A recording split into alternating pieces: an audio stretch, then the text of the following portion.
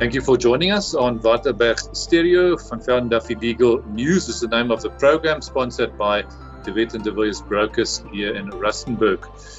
Firstly, I will talk to Thandeka Mpanza regarding the dismissal of an employee who failed to follow the relevant COVID-19 regulations. A lot of court cases these days dealing with COVID-19 issues. Please stay tuned and listen to what the outcome of that case was. Was it lawful to dismiss that employee for such failure? She will explain to us what happened in that interesting case. And then I've also asked Elmarie Richter a couple of questions. Right of access between grandparents and grandchildren, maintenance obligations between grandparents and grandchildren, and then also what happens if someone passes away whilst divorce proceedings are still pending.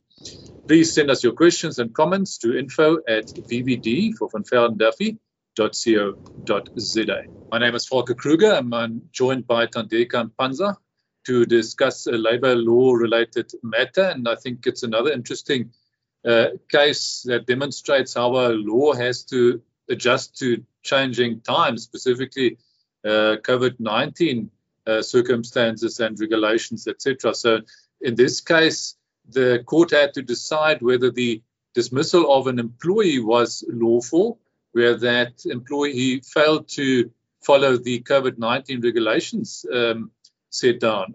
Is that more or less what this case was about, Thandeka? Well, good day, Volker, and good day to the listeners at home. That is indeed more or less what the case was about. So just to give a brief background to this case, Mr. Mokgosi was employed as an assistant butchery manager by the employer hearing.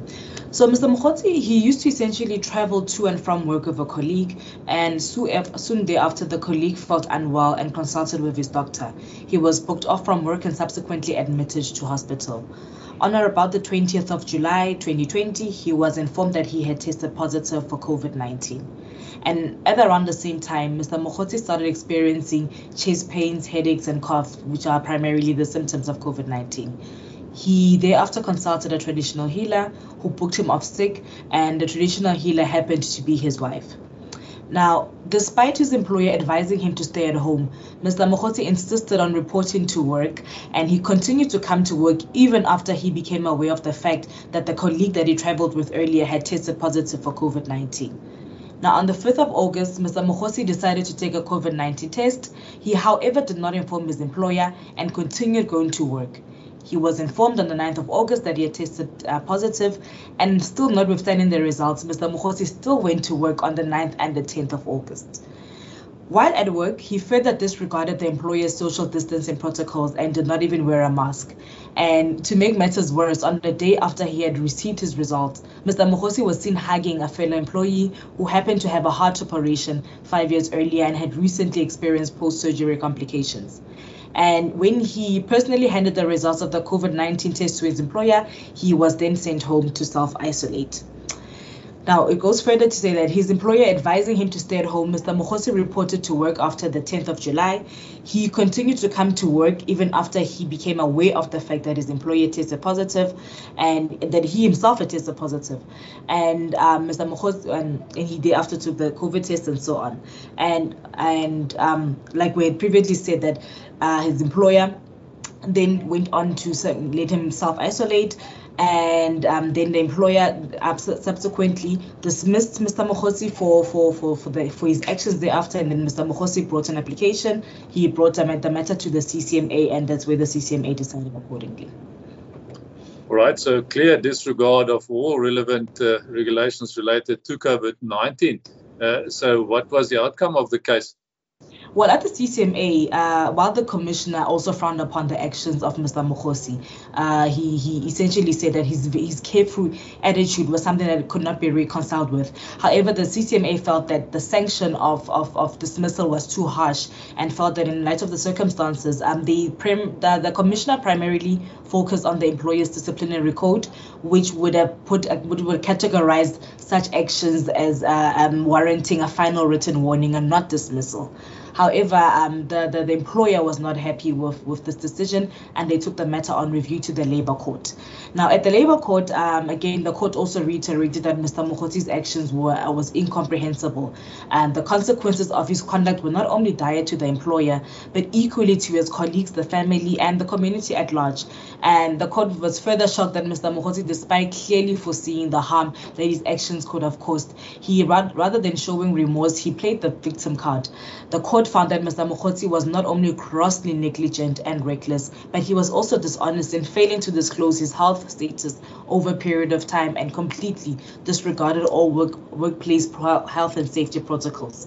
And it was in light of this that an order was made that the award given by the CCMA is set aside, and an order was substituted with saying that Mr. Mokhosi's dismissal was substantively fair.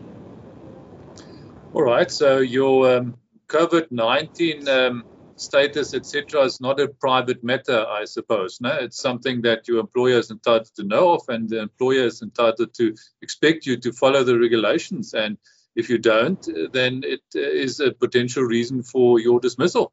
Indeed so. Yeah, I would agree. And not only that, also just observing the health and safety protocols that are put in place, something as we take for granted, wearing masks and so on, those is also something that could also constitute to a gross misconduct in light of the case law that we've just discussed.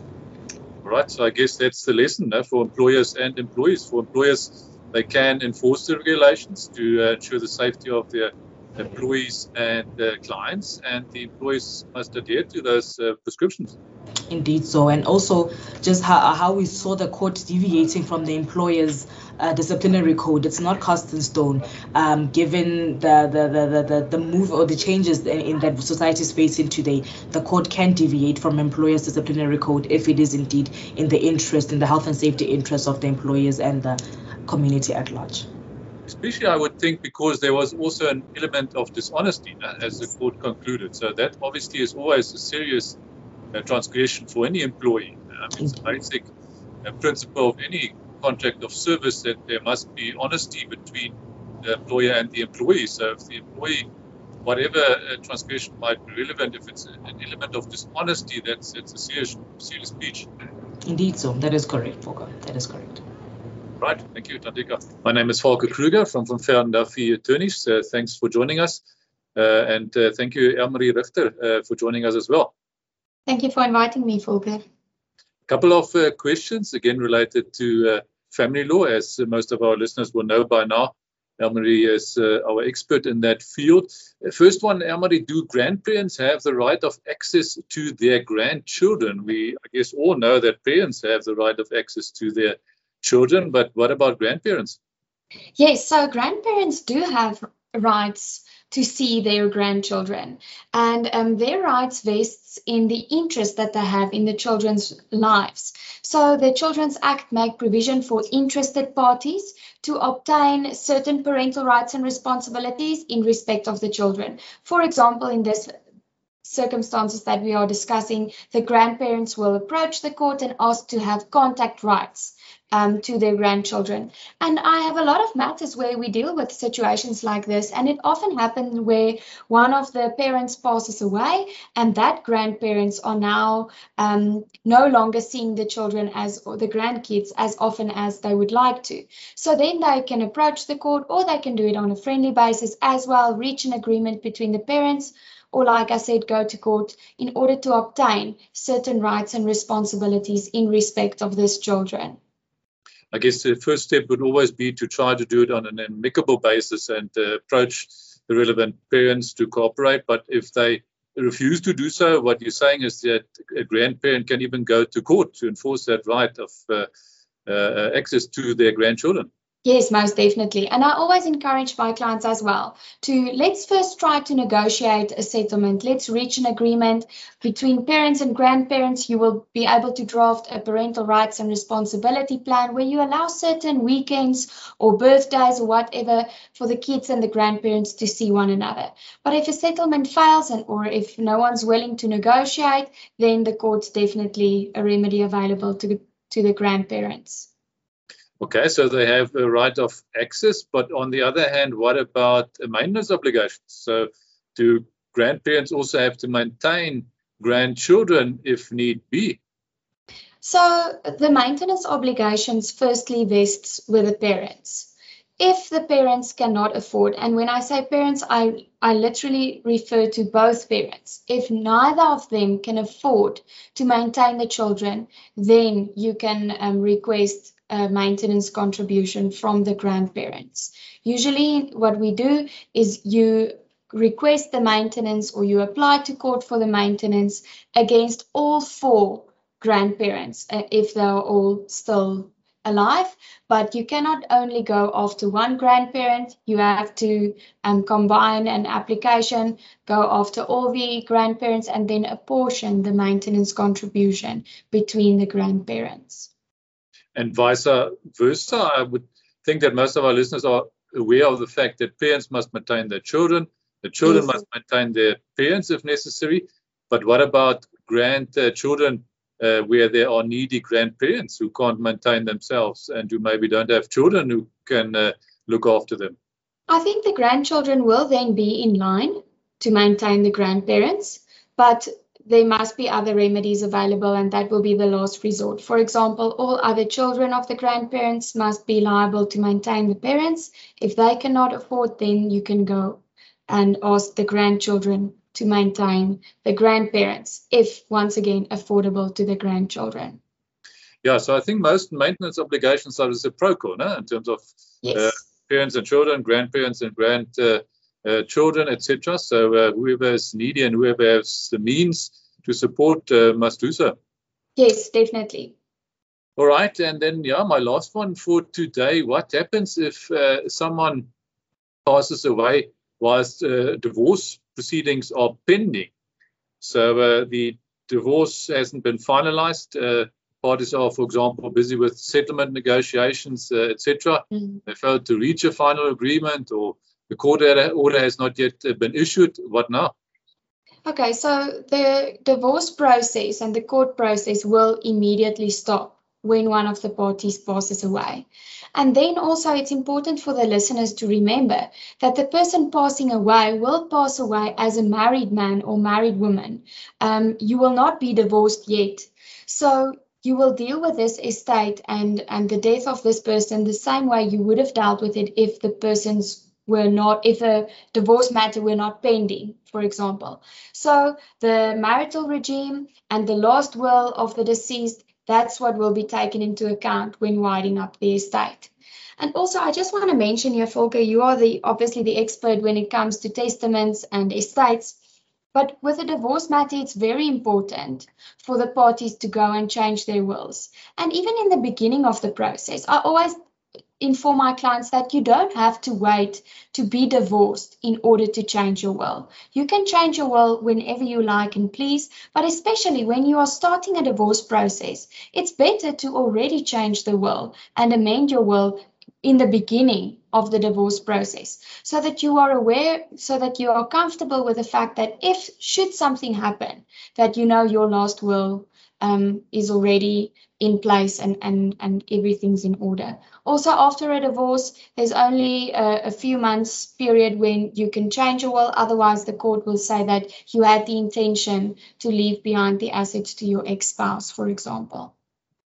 Yeah, I think that period is 3 months. So if you passed away within 3 months after you got divorced, then it's assumed that any will should be interpreted on the basis that you inherited your former spouse.